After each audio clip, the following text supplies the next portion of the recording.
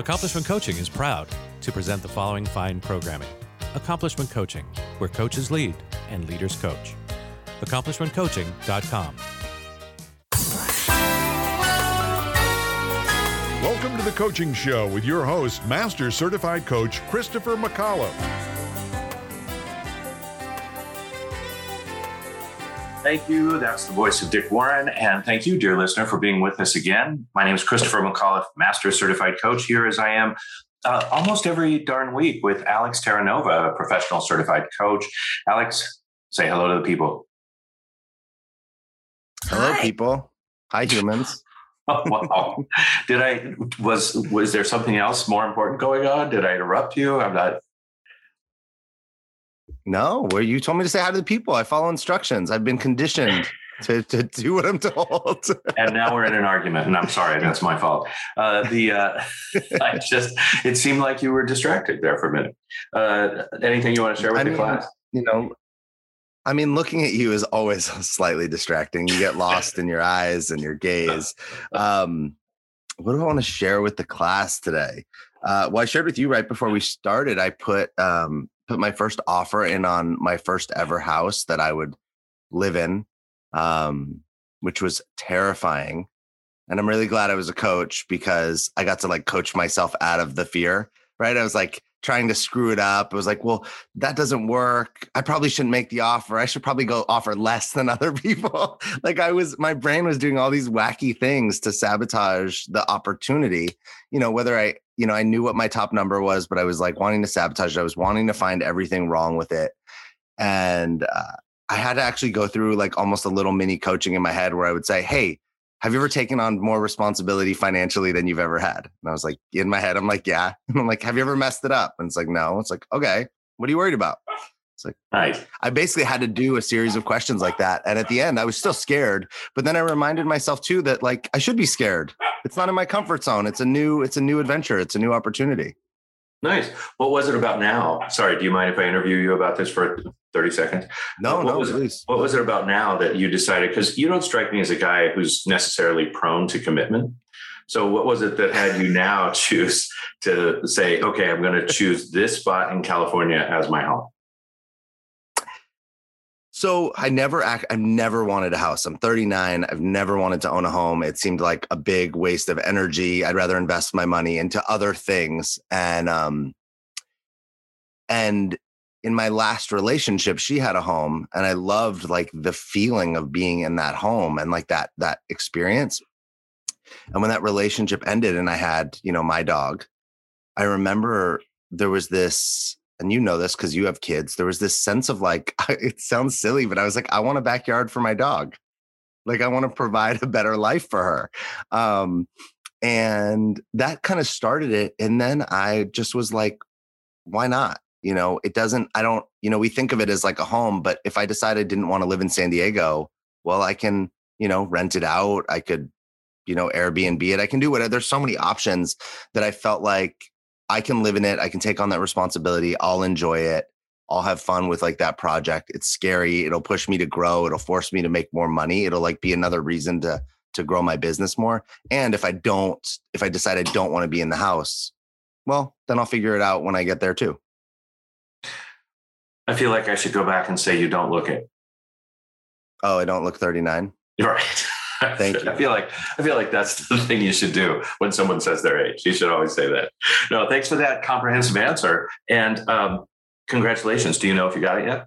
I don't know. I'm guessing I could find out today if I'm I'm in the market we're in. It's I don't necessarily expect to find out I got it. It could be hey, this is their counter. Right. I pretty much made my highest offer right up front. And I think I'll be in the top. So if they come back with a lot more, I'm people are acting desperate. I'm not desperate. Yeah. So if people want to pay desperate amounts of money so they can have a house, because I don't know what they think the world's going to end and they won't have a house when it ends, they can. I can be patient and wait for the right house at the right time. Very good. All right. Well, thanks for all of that information about that. And I guess we can stay tuned for next week to find out if Alex got his house or not. All right. I want to get to our guest. What do I have to share with the class? I did some good work over the weekend. I was privileged to train in one of our training programs in Seattle, Washington. So that was a privilege and a delight. But I don't have, usually I come back with something and I have some things, but I don't have anything more important than talking to our guests. So are you ready to jump into our delicious, wonderful, and amazing guest today? I'm ready. I'm so ready. Never been more ready. Terry Belf holds a master's degree, CAGS, and is the world's first master certified coach. She's a purposeful coaching leader since 1987. Right around when you were born, Alex, recipient of the Global Coaching Leadership Award. And I was privileged to be there when she received the 2018 ICF Circle of Distinction Award. She offers coaching, coach training, and mentoring on 5 continents. She founds and directs Success Unlimited Network. She is an accredited ACTP. Sorry, that's an accredited ACTP rooted in life purpose and spirituality. Her books, Coaching with Spirit and Facilitating Life Purpose, along with many Amazon publications, are foundational, and you should have them on your shelf. She's just an extraordinary human being and a delight to be with. I welcome back to our microphones, Terry Belf. Hello. Hello, Christopher. I'm so happy to be here. Finally. I am delighted to have you. Look around outside. Where are you today? I have relocated to Marblehead, Massachusetts. Beautiful. Marblehead is coastal. Is that true? It is, very much so. I can smell and feel the ocean, which is right there. I just can't see it. There's a condo in the way. Be careful. Alex may buy that condo. Okay. I have asked this question so many times over the years. I've had this podcast since we called it Internet Radio about 18 years ago. And one of the things that I had surprised to find is that everyone I've asked this question, including you, has said yes. Here's the question.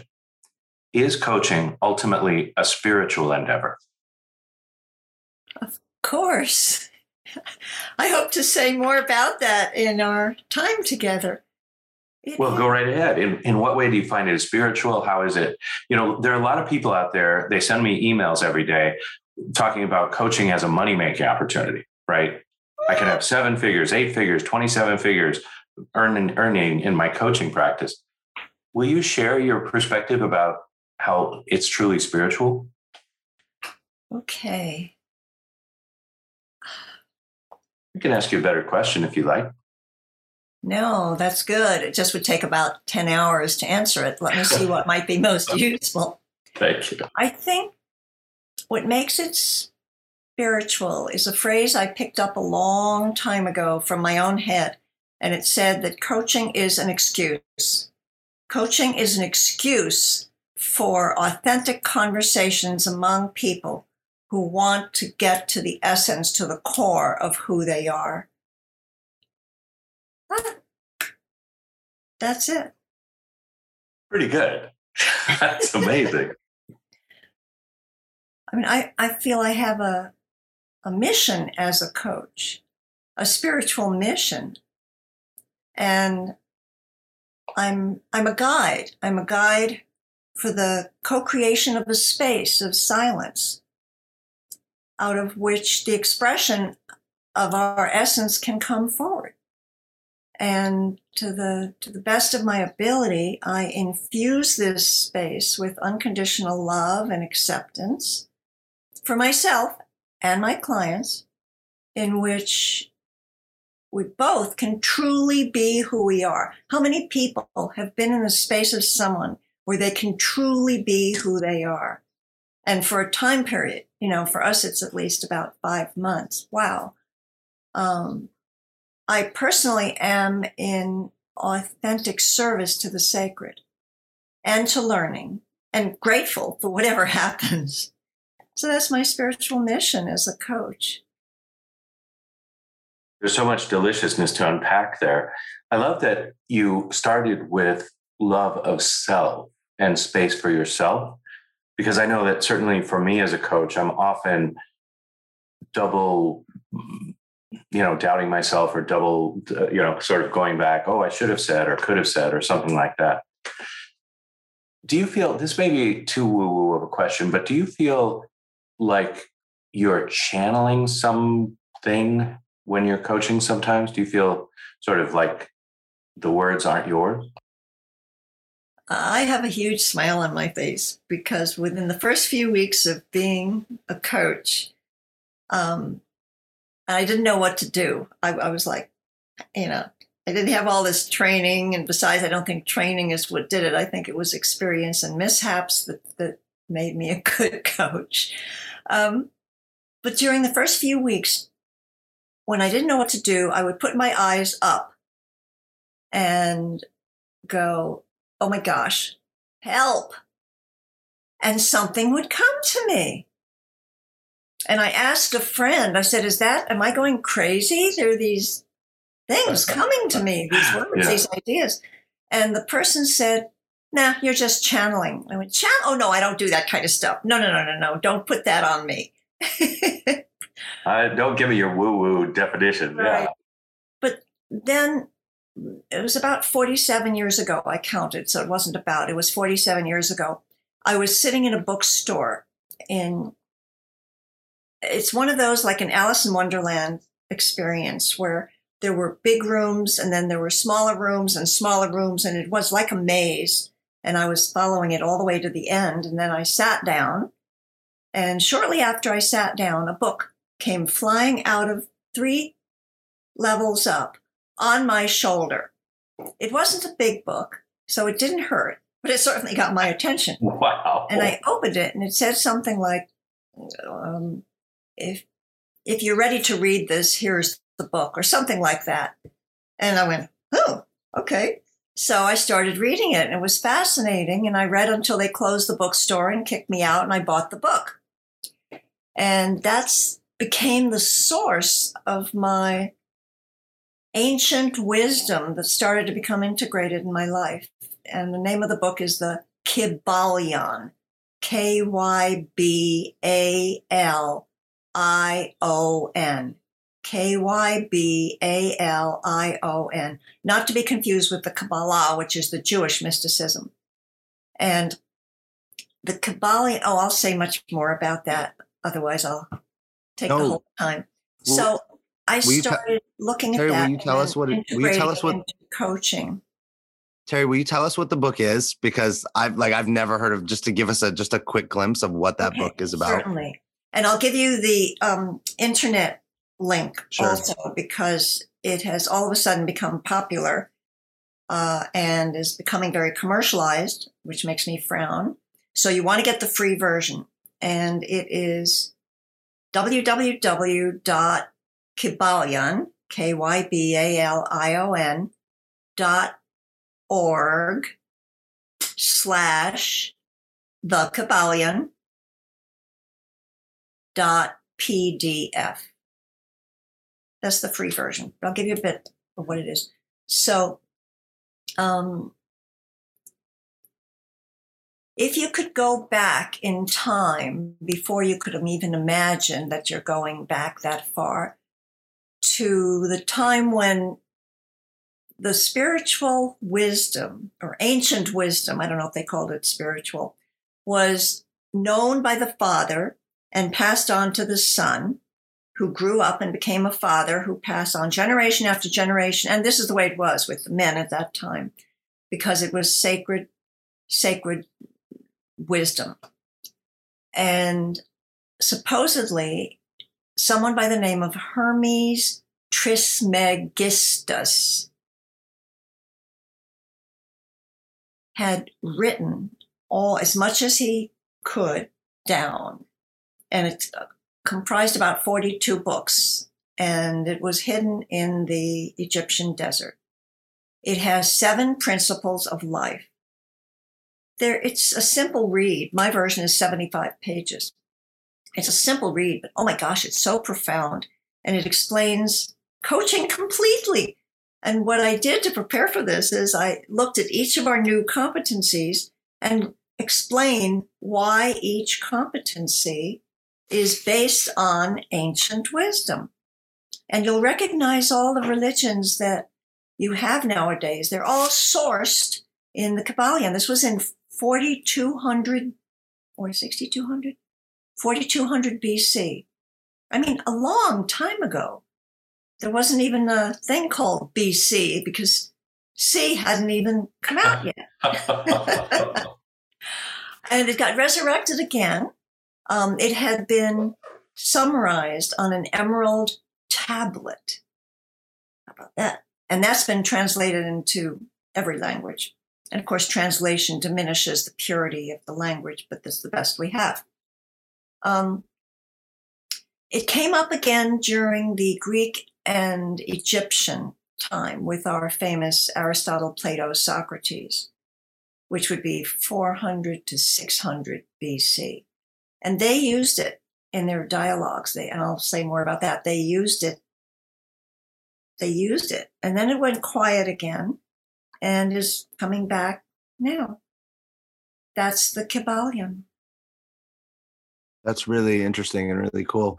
Thanks for sharing that. I've never heard of this book before, but now I'm excited. Most people haven't. That's my coaching. Okay, I told you my personal spiritual vision or purpose, mission.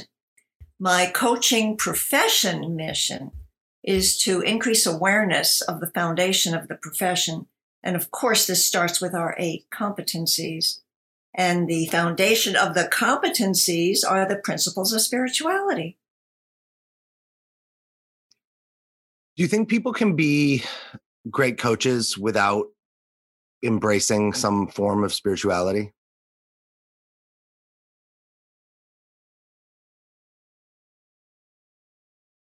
They certainly don't have to call it spirituality. I know some people, some famous people in the coaching world, who will not use the word spirituality because that for them is when they are in church and do their particular practice. I think whether people recognize it or not, fantastic coaching, MCC coaching, is in the realm of what I'm calling spirituality. And I can start giving some examples or see where it goes. Again, I'm prepared to talk about each competency and what is the root? Where does it come from? I mean, the way I hear you, what I hear you really talking about is I remember when I was working on my PCC, and if I was using my brain too much, right? If I was trying to get it right or ask the right question or get a client somewhere, it didn't help with that. But I also recognize it when I am working with clients and I feel that way, it often doesn't help. Often what helps is my mentors would say something like lean back, but I think it's something like I'll pick up my dog and I'll hold my dog, and that gets me out of my head, right? And connected into my body, into feeling, into, I think, that open space. And then all of a sudden, to your point, you're hit with some question to ask that, is the question that cracks that human open and has us go in a direction that is so much more powerful for them. That's how I hear. You just described a spiritual experience to me. And it doesn't need to have the word spiritual. It's knowing there's something larger than you that's available than your head brain, and your head brain connects to it. The overriding context in the Kybalion, before you even get to the 7 principles, is mentalism. The whole world is made up of the mental, the entire world. I mean, I'm holding up a pen right now. Where did that come from? It came from someone's mind. Someone created it. Right? Everything that is out there has been created because of our mind. That's where the power lies. And when we gain mastery of our head brain, then we can manifest what we can manifest. I was going to say what we want, but it might be what we need. It might be what we desire. I mean, I don't know how to finish that sentence. So we can manifest. And that's how the world exists. But you also said something else that's pivotal, and that is space for inside. That is where all the invisible stuff resides. That's our power. Imagination, intuition, love, ego, emotions and feelings. I mean, all these things are the inside stuff, and the Kabbalion teaches us how to live from the inside as a way of creating the outside.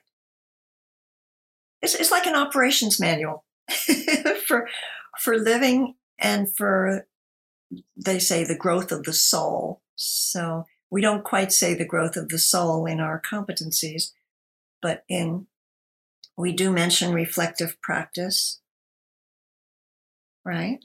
That which is new, Yeah. not been there. Mm-hmm.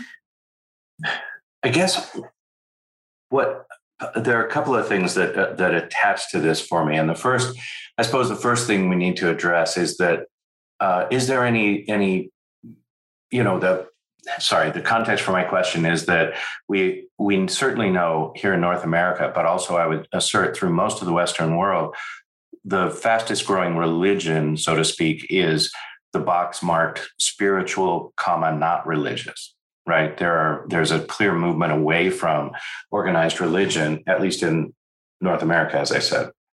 Mm-hmm. Is there a religious bent to this set of principles? In other words, does it align with any particular religion, or is, using it sort of a gateway drug into some sort of organized religion?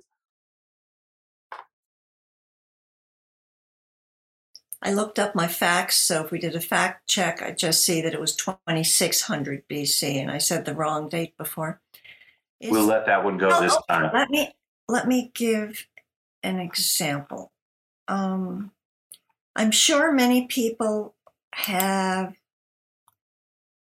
read or know about the expression "as above, so below." Right? That came from the Kabbalion. That was one I picked, the most common one I could think of. It's the principle of correspondence. As above, so below, as inside, so outside. And once a master of the principles of living will apply them intelligently and intentionally, consistently. A novice like myself, who's only been studying it for 40 some years and still being a human being and living in the world, a novice will do it randomly and haphazardly. So the as above, so below, as inside, so outside is a very obvious thing, which came from the Kabbalion. Why? And the Kabbalion says that the principle of vibration, and everything is vibrating. If you look at your foot, I'm picking that on purpose, Alex. If you look at your foot, you don't see the vibrations of your foot, but it is vibrating. Everything is vibrating. Everything. So if it's vibrating, do we have the wisdom, the capacity to control our levels of vibration? That's a really fundamental question. And most people say, not all the time. Well, not much, maybe not. People say, how do you control your vibrations? And why do we do this? Well, we do it so that when we're at a certain level of vibration, it's the carrier for purposefulness, for evolution, and fulfillment. That's what life is about: purposefulness, evolution, and fulfillment. But how do we do it? The Kabbalion says we have the capacity as a human being to have perfect control over our vibrational level of those things that are invisible, the inside stuff. We have perfect control. And the competency that says, I think it's embodying the coaching mindset, that we engage in reflective practice. We can manage or regulate. I think that might be the word. Regulate our emotions and be emotionally and mentally prepared, if I'm correct there. Well, we have total control over that because that's inside. How do we get that? Well, I have a longer class, which is about 10 and a half hours. And in that class for years, I've been collecting ways that people increase their vibration so that I have a group of information. And it's things that people do. It's meditation. It's mindfulness. It's dancing. Sufi dancing is a wonderful example because when you spin fast enough, you release energy and it puts you at a different level without drugs, I think. I don't know. I've never done it. I've read about it. Music, the Largo beat, Baroque, classical music, sets up a vibrational level of the hemisync of the two parts of the brain, two hemispheres of the brain. Going in nature. I take my grand dog, for a walk every morning. And that you can feel when your vibration is higher. You feel more expansive and connected to everything that's out there. And just being with the dog, looking in his eyes and telling him I love him. Most people do this and I'm patting my head. Good dog, good dog. They don't look in the eyes. The eyes are a very special part of us and have a supposedly stronger connection to the soul. Look in the eyes. When my dog and I look in each other's eyes, there's this love. It was like when I swam with a dolphin. It was a love beyond any love I've ever experienced. I looked into the eyes of the dolphin and I thought I was gone. I was at oneness with the universe. So vibration, that's another. This explains why Christopher will never look me right in the eyes. It's so much is clear now. What happens when clients come to you and they're not in this spiritual conversation yet? They excellent. They hear it, it's like way too woo-woo. It's too far out. They want results. They want to make more money. How does that go? I'm a bridge, Alex. I sense a person and I match their vibrational level. That's the first thing I do. And if they want to go beyond, I take a little baby step, and they don't want to go there, I don't go there. So I have the language for business because I came from that world. And I would start there. I would talk about, well, I'll give you an example, if I may. That be okay? A physician from Florida contacted me decades ago and said, I want to open up another practice. I have one, and my wife and I want more money and figure if I can open up another practice in another location, we can double our income. Okay. That sure doesn't have anything spiritual in it, but I can make anything spiritual. I can talk about money and energy, but I didn't go there. And we went through a traditional program, and about halfway into it, he said, my staff are really concerned that I will not be available to them as much because I will be managing the other business for a while. And I said, well, instead of concern, what would you like them to experience? And doing that, reframing is clearly identified in the Kabbalion. I can come back to that, okay? So I said, so what do you want them to experience? He said, well, trust and confidence. And okay. Now, this physician was someone who was a radiologist and worked with charts a lot. So I knew his MO, his way of working. And I said, well, we've been monitoring and all of the results that you want every time we get together, because that's what I do. I'm also kind of statistically record-keeping, organized person. I'm really two-headed. And I said, how on earth are you going to measure trust and confidence? He said, I could just create a chart, a grid, and we could have a scale. I said, like what? He said, 1 to 10, and we could check in with them. I said, okay, you want to do that? He said, yeah, I'd like to try that. I'd like to try that because I want to make sure I keep my staff happy. I said, okay, so now we've opened up a whole new door, and you're talking about the quality of life you want them to have, not just what they're doing. He said, yeah. And it was so matter-of-factly, and I knew we had opened a door into something much, much, he had opened the door. We had opened the door to something much, much bigger. So that's how I got in. Then I had one more quick example, if I may. A very senior U.S. federal government employee came to me to plan his retirement out of the government. And one of the things I do in coaching is every week I have a client look at every life area just to see if any of it has been jiggled or juggled or made different as a result of what we're working on. And we were checking in, and one of the cards he had created was spiritual, whatever the life areas are. And he said, you know what? I'd like to get back into the martial arts. I haven't done that for a long time.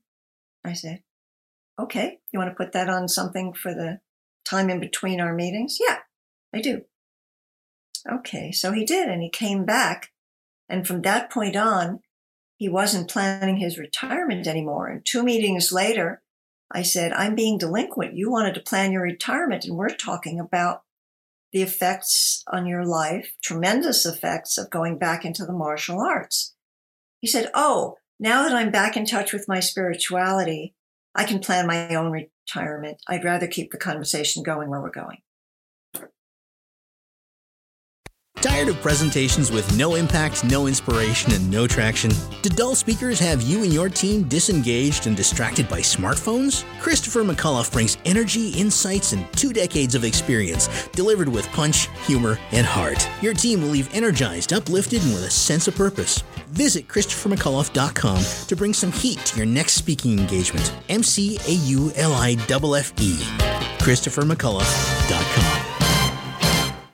Are you seeking to change your career to something that is both fulfilling and challenging? Do you want to help people reach their full potential and strive to achieve their dreams? Would you like to inspire those around you and help create a better world? If you're serious about a career change or just want to explore the craft of personal coaching, contact Accomplishment Coaching. With locations across the country in Washington, D.C., Seattle, Chicago, New York City, and San Diego, Accomplishment Coaching is the leading institution in personal coaching. Our staff carefully monitors the entire program, live during the training process, and have met the strict standards of ICF International to achieve accreditation. Through a focus on quality instruction rather than endless modules of training, Accomplishment Coaching will guide you from your very first step all the way to becoming one of the finest coaches in the world. Visit AccomplishmentCoaching.com to learn more. Accomplishment Coaching, where coaches lead and leaders coach.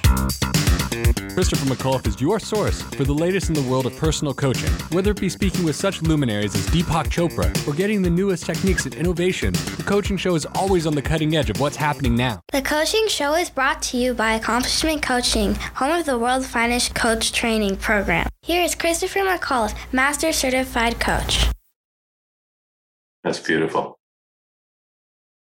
I'm going to take it, Alex, unless I see you chomping at the bit. Go for it. So, Terry, I want to give us some context, another context point. You wrote Coaching with Spirit. Was it 2002? Yes, that's when it was published.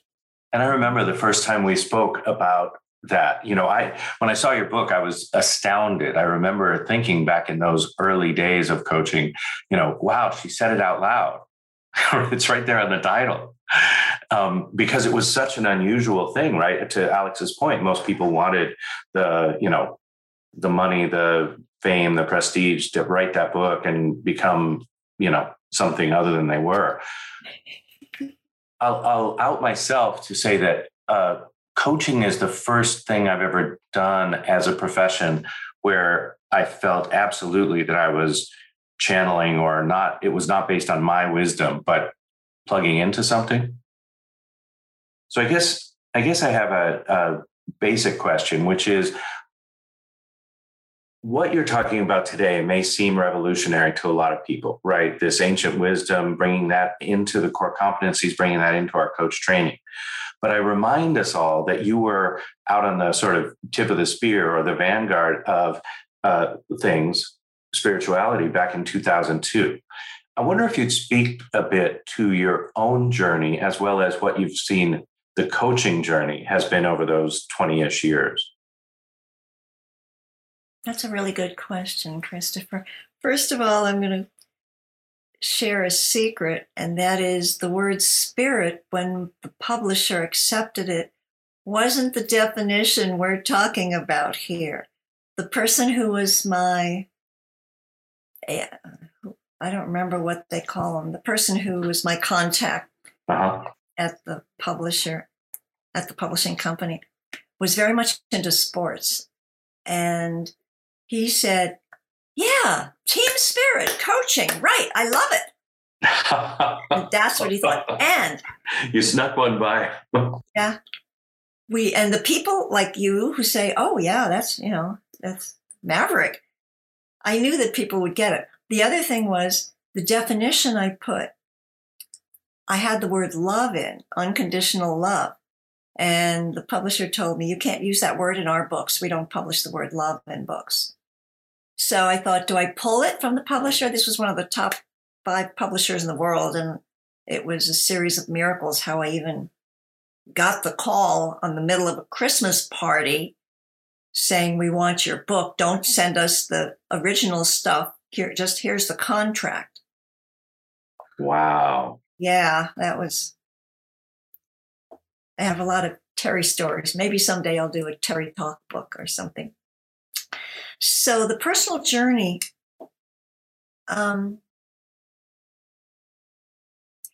it started probably when I was born, unless before I was born, but it wasn't clear to me until I was about 9 or 10 years old. I walked past a Catholic church on the way to school, and I was curious. It was a nice building, and I went in, and I felt the energy. I liked the energy. So I started doing what the people were doing. They would, genuflex, they would sit up and down and kneel, and I started copying them. I had no idea what it was about, but I liked the energy there, and I figured I better look like one of them or they'll kick me out. I got a little older, and I attended the Presbyterian Church, the Greek Orthodox Church, and the Jewish Temple. And I came to the conclusion that all of these buildings had the same energy. I started sharing that with adults. They went, no, right? Not at all. No, that makes no sense at all. That's very different than what we do. So I clammed up. When I got to college, I went to Oberlin College, and they had a very strong religious training. It's not what I took. What did I take in college? Psychology and educational learning. But I started talking with beliefs. And again, I couldn't find anyone who would understand that they're all the same. And I even studied in college, the Eastern, Taoism and Confucianism and all the wonderful Bhagavad Gita, all that stuff. And I still felt it was the same. Okay. So then a girlfriend invited me to go up to a farm. I had no idea why, but when I got into the parking lot, I started vibrating, and I'm not a vibrator. I'm not one of those people, but I felt such strong, loving energy. It felt like the churches and the synagogues. And when I was interacting with the people for years, that also felt familiar. So I started taking some of their classes, and they were about life, not any particular religion, and I could talk to people. So I started talking and unloading all of this stuff that had been my awareness that no one else would talk with me about. I then dabbled in some other interesting arenas that gave me some more facts, but it was always the same energy. I seemed to be attracted. And then when this Kybalion fell on my shoulder, it was like, this has been written down. Look at that. And they all come from, yes, I recognize this, I recognize that. And they all came from that. So I feel really comfortable there. And I guess I would conclude with the people who've taken my class have decided that it would be useful for us to meet and talk about these things, how life is unfolding and how we're relating to it.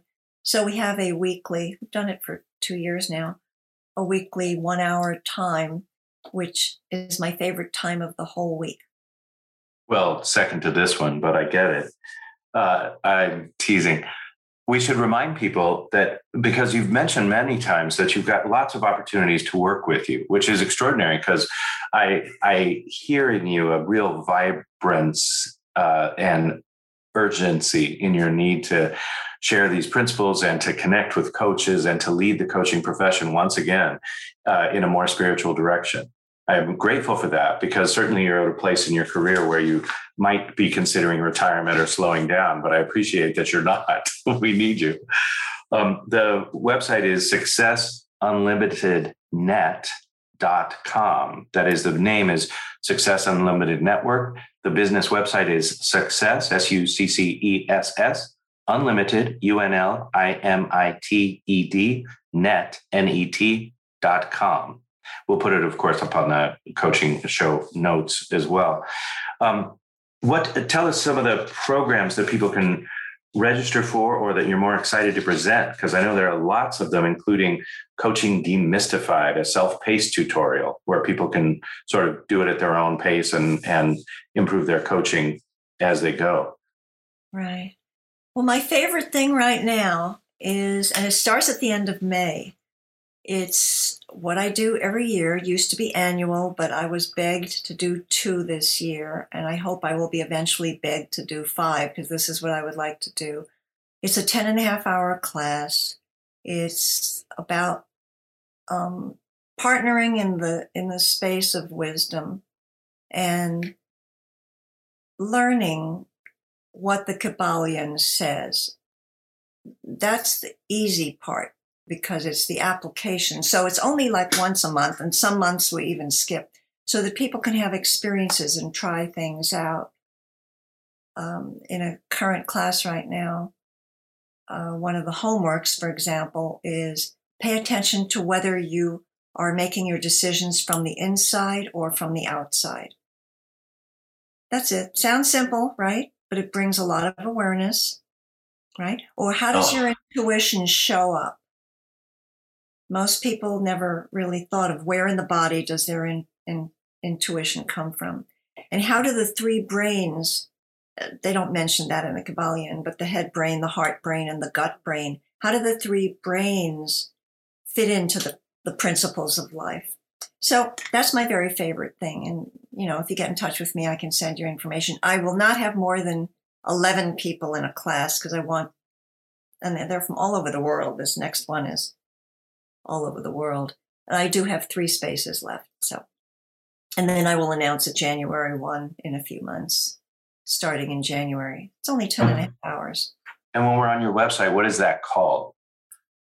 I don't have it on the website. You have to get in touch with me directly. Oh my God, a human contact? You can't do it just electronically? Well, you can email me. Email me. I never thought of putting it on the website. It's so great. So bad. No, it's great. People actually have to interact with you. Yeah, there's a whole generation of people who won't, I understand. Coach@belf.org. That's your email, is coach, COACH, at belf.org. Okay. And that's how we get in there. That sounds amazing. Alex, I know that I've been sort of squeezing you out, and I definitely want to give you equal time, but I do have a follow-up if you don't mind. Go for it, because my next question is a slightly different direction. So go. To the left turn, yeah.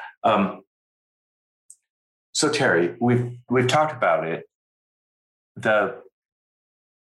Sorry, I just need to articulate my thinking. I want to talk about the slippery slope that is internally driven coaching. That is, you and I know that coaching when it's at its best, we're sort of a channel. We're sort of saying things or going places that we didn't concoct with our brain. At the same time, to me, that seems like the most rich part of coaching. It also seems the most dangerous, because when I think of other people doing it, I'm concerned that their ego, their intuition or connection will be confused with an ego or a bias or an unconscious, systemic problem that will be further. How do you, and I know it's an impossible question, so I apologize, but how do you encounter that? How do you support people in choosing between our, highest selves, if you will, the piece that's connected to spirit and all of it, from the part that may be connected a little lower level, like our biases and our, desires, ego driven? The first thing I thought of is the plumbing profession, because there are good plumbers and there are bad plumbers. There are plumbers who are licensed. There are plumbers who are not licensed. There are plumbers that come in, I've had one, and make a mess of your sink, so you have to have it replaced, and they say they didn't do the crack in the bottom. I have that. Yeah. I've met that plumber, yes. Okay. So now if I apply that to coaches, I don't think the people who are ego-driven and biased would even find it interesting to want to coach with spirit. There are things I do. One has to, I think, and I might be biased now, I think that one has to prepare oneself for the gift of being a coach in partnership with someone. And there's a lot of preparation. You asked about my journey. Well, my journey included learning about what food to eat, learning about the importance of certain kinds of exercise, learning about perspective. That was my biggest learning. And I can thank the Pleiades up there for giving me that. When my high school boyfriend and I split up, and I thought it was the end of the world, and I lay on the grass at night, and I looked up, and I said to the Pleiades with tears in my eyes, "Do you know what's going on with me?" And they said, "Give us a break. We have so many more important things to deal with." And I actually got what they were saying. What are the important things to deal with that are bigger than me? And I go to the Pleiades whenever I'm stuck. But I don't think people are prepared to do that unless they are prepared, then they recognize they have a choice to do that or not. So am I answering your question?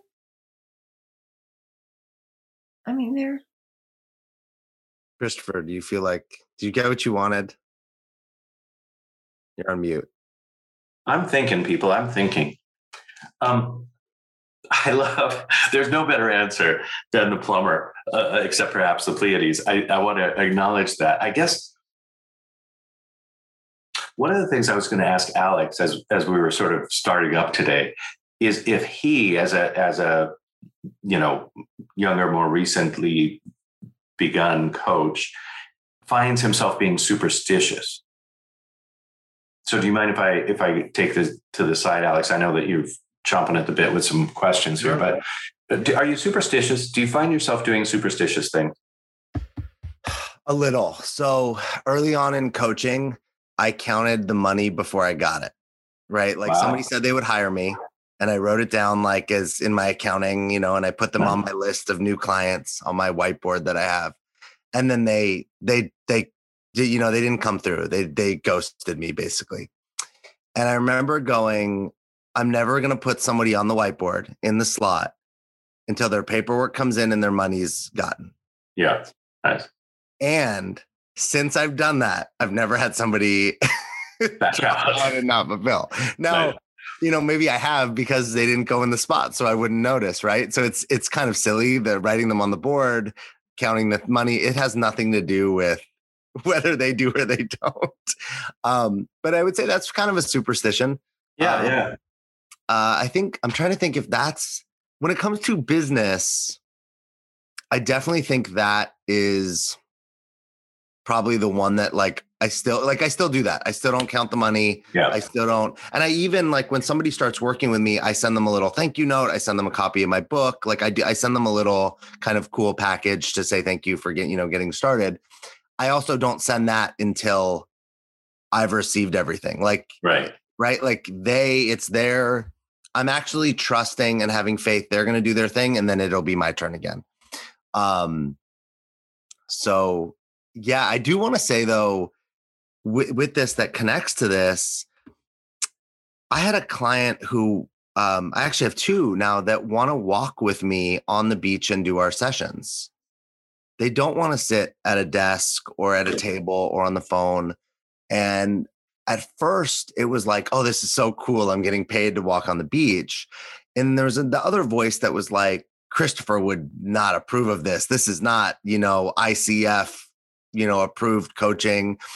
And I remember, Terry, to your point, I remember saying, this is what the client's asking for, right? Their businesses are going well to a degree. And the first client I did it with, when we got to the beach, and we started walking, I said, what do you want to talk about today? What's your request? However I said it. And they were like, I want to talk about spirituality. I want to have a conversation about that. And I remember being like, I had to trust, I'd have faith and trust. And it's not the superstition conversation, but I did have to let go and trust, that everyone's different and everyone's in their unique space. And, in Coaching with Spirit, one of the chapters is unusual things having to do with the coaching. One was a person who coached on horseback. Oh, wow. Another was someone who coached on a moving sailboat.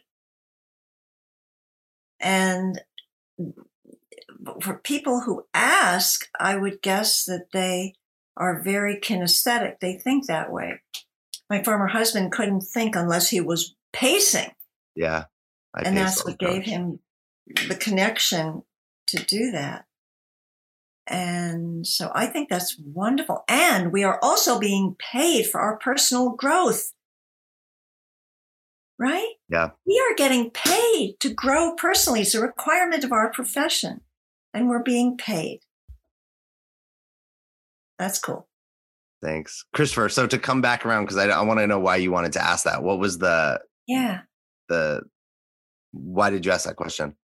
Well, I was sort of still on my bent about what is spiritual and what is not, because especially as we go more into like ancient wisdom and broaden our spiritual mindset, I couldn't let go this morning, but preparing for this, believe it or not, I prepared this notion of superstition. I just saw it throughout my day.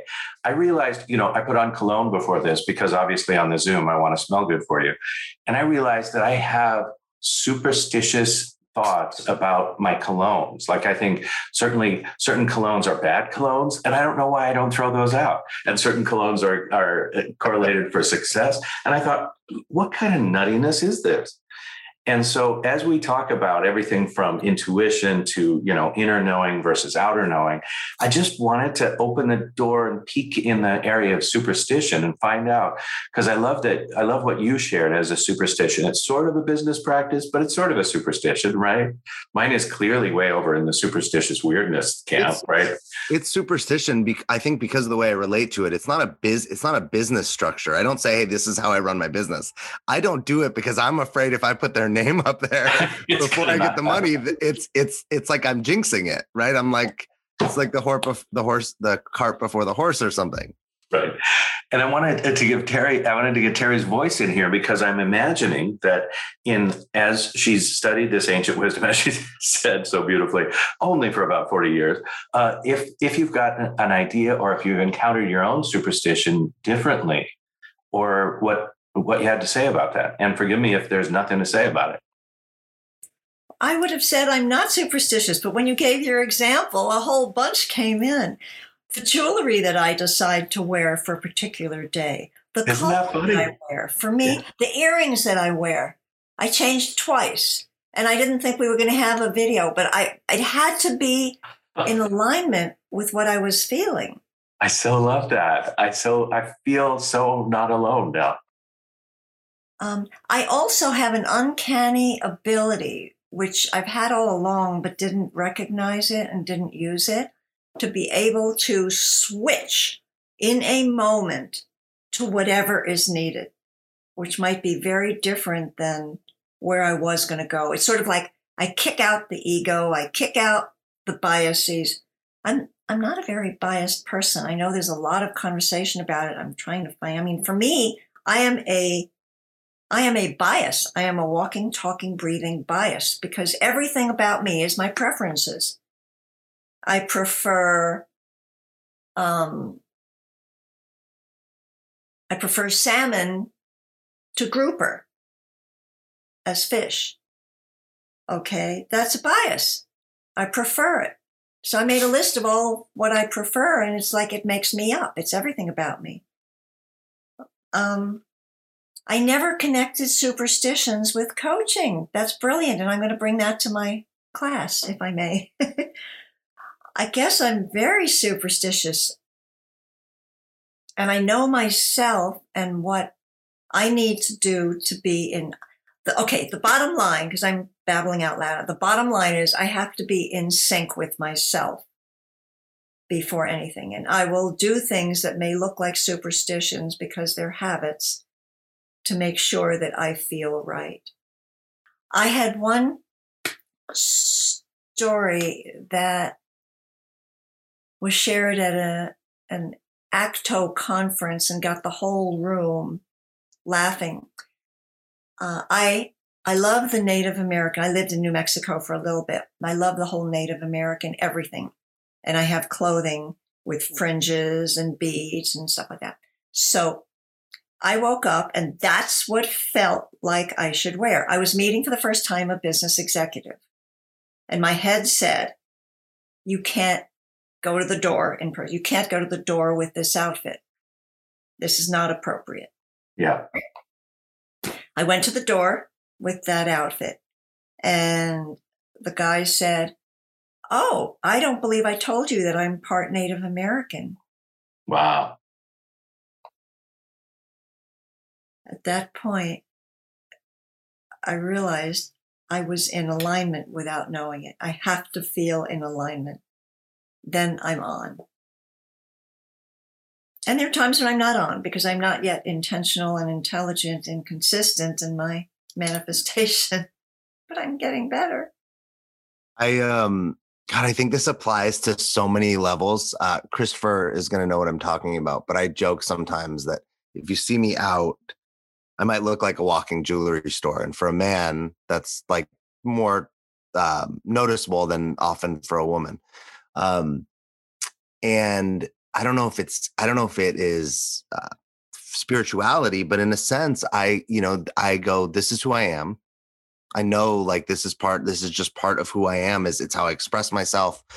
And there's a piece, whether it be romantically or even with clients, like, hey, if this doesn't work for you, then you're actually not my people. You know, if you need me to swap clothes with Christopher for you to be my people, then then I have to trust that that we're not supposed to be in each other's orbit, not like in a bad way, but that I think that there's a people do, I think this as a coaching conversation, we're often like shifting and chameleoning to try to get the people, right? Whether it be in love or friendship or clients or our business. Oh, I'm going to this meeting. I should dress like this because they'll then, right? And maybe there's some superstition in that. Maybe it's some wishful thinking. Maybe it's some strategy, I don't know. But I think it does take a layer of faith to say, hey, I'm going to be me, whatever me is, and trust that it will actually all work out exactly as it's supposed to in that. Right. I don't know if there's any of that in there. I know I can see the faith and the spirituality in there. I don't know if there's any, Well, trust, I think, is a big word. Trust in yourself. I know that our time has flown by and I want to talk about 5,000 more things, but I know that you're a very generous person and you've offered, I think, a copy of your book, Increasing Coaching Competency Using Ancient Wisdom, subtitled The Spiritual Side of Coaching from 2014, for one of our lucky listeners in the electronic version. How about this? Pick a number between 1 and 12. Me? Yes. That's please. easy, 11. Okay, good. So if you are the 11th person to email producer@thecoachingshow.com, you will get an electronic copy of Increasing Coaching Competency Using Ancient Wisdom, the Spiritual Side of Coaching. It's very kind of you and very generous. Oh, what fun. Thank you for facilitating this. The thing that I want to give you a chance before we have to wrap up is you've worked so hard to connect these ancient principles, these ancient spiritual principles, to the core coaching competencies. Will you give us one that sort of connects and how you see the connection so that we can be tantalized? Yes, I will give you one. I'll give you a shorter one. Yeah. Let's look at establishes and maintains agreement. Okay? A great one, yeah. Okay. So when we establish agreement, spiritual perspective, we tap into the vast vibrational energy of the all. The Kabbalion uses all when it means God or source or whatever you wish to put in there. We tap into the vast vibrational energy. For what reason? To find the synergy of the partnership. The partnership of what? Of human desire, connection, and spiritual growth. That's what we're tapping it into. And the coach and client co-create that vibrational chord. Through intention and focus, it becomes a form, which we would call the agreement. And one could say that this sets the stage for the experience and alignment of two people, or if it's more than one client, two people's purpose. That would be establishing agreement. Human desire, connection, and spiritual growth. That's why we get into agreement. It's beautiful. Alex, before we wrap, do you have a final question for Terry, or do you want me to? I'm conscious that I've been edging you out of this conversation. There's a lot of trust and faith over here, and it's all gone perfect. No, I think I don't have another question. I just want to thank you, Terry, for opening up a conversation here with us, and I think with coaches, that's really important. I think coaches, it seems like there's two versions. People either are in the like very, very woo-woo, very, very spiritual, and there's not a lot, like the competencies don't exist. It's all in a, woo is not even the right word, but it's all in a spiritual feeling space. And then I think there's people that go through more like of International Coach Federation style trainings that get more of the grounded, like we need to hit the competencies, we need to do it right.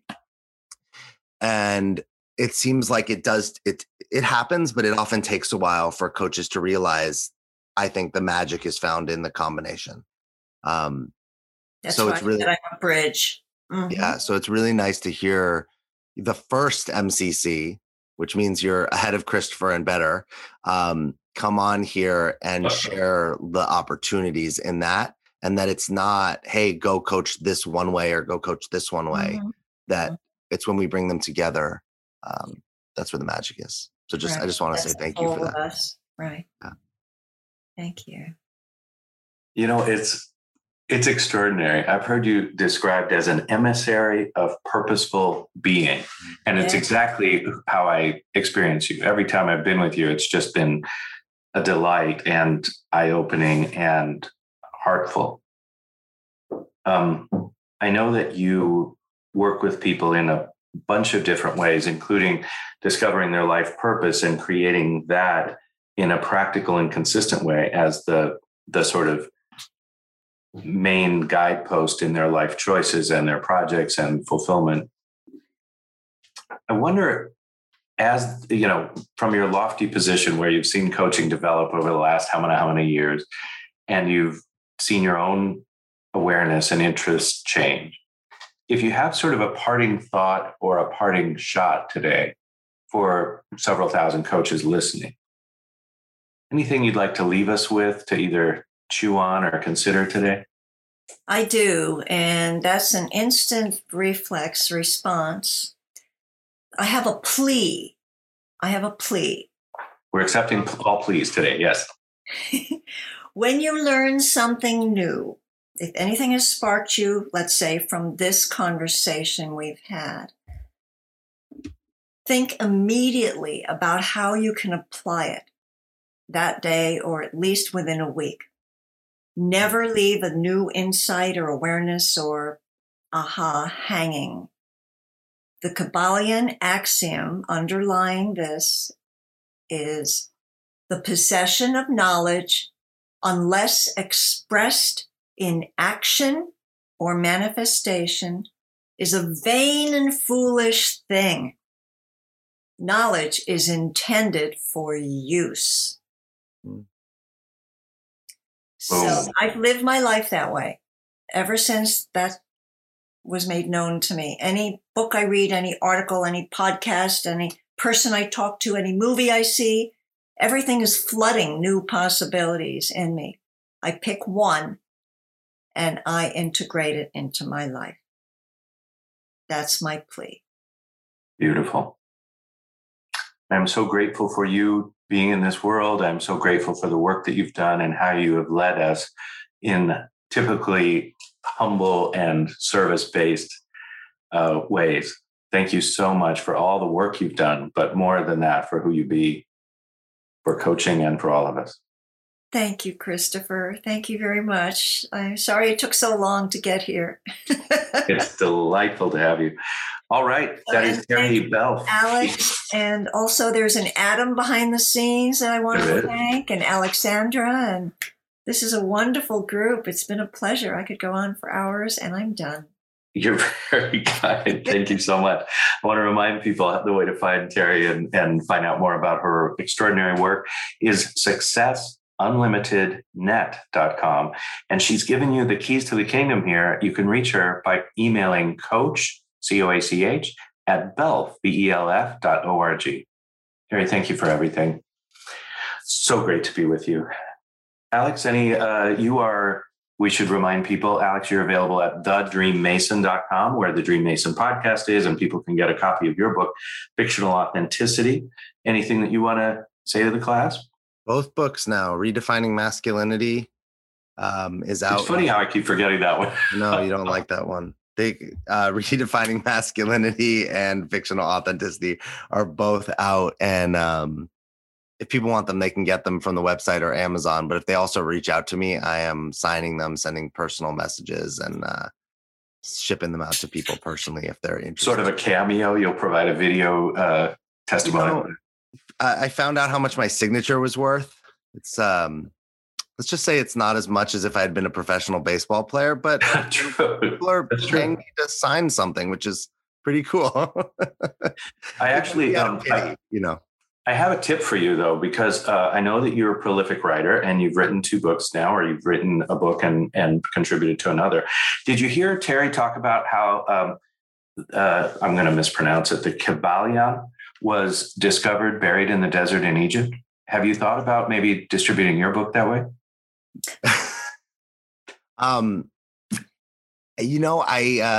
Joshua Tree isn't far. That's right. There you go. Maybe we do like a remote episode from Joshua Tree, and I dig a hole and I bury a book, and we see what happens. All right.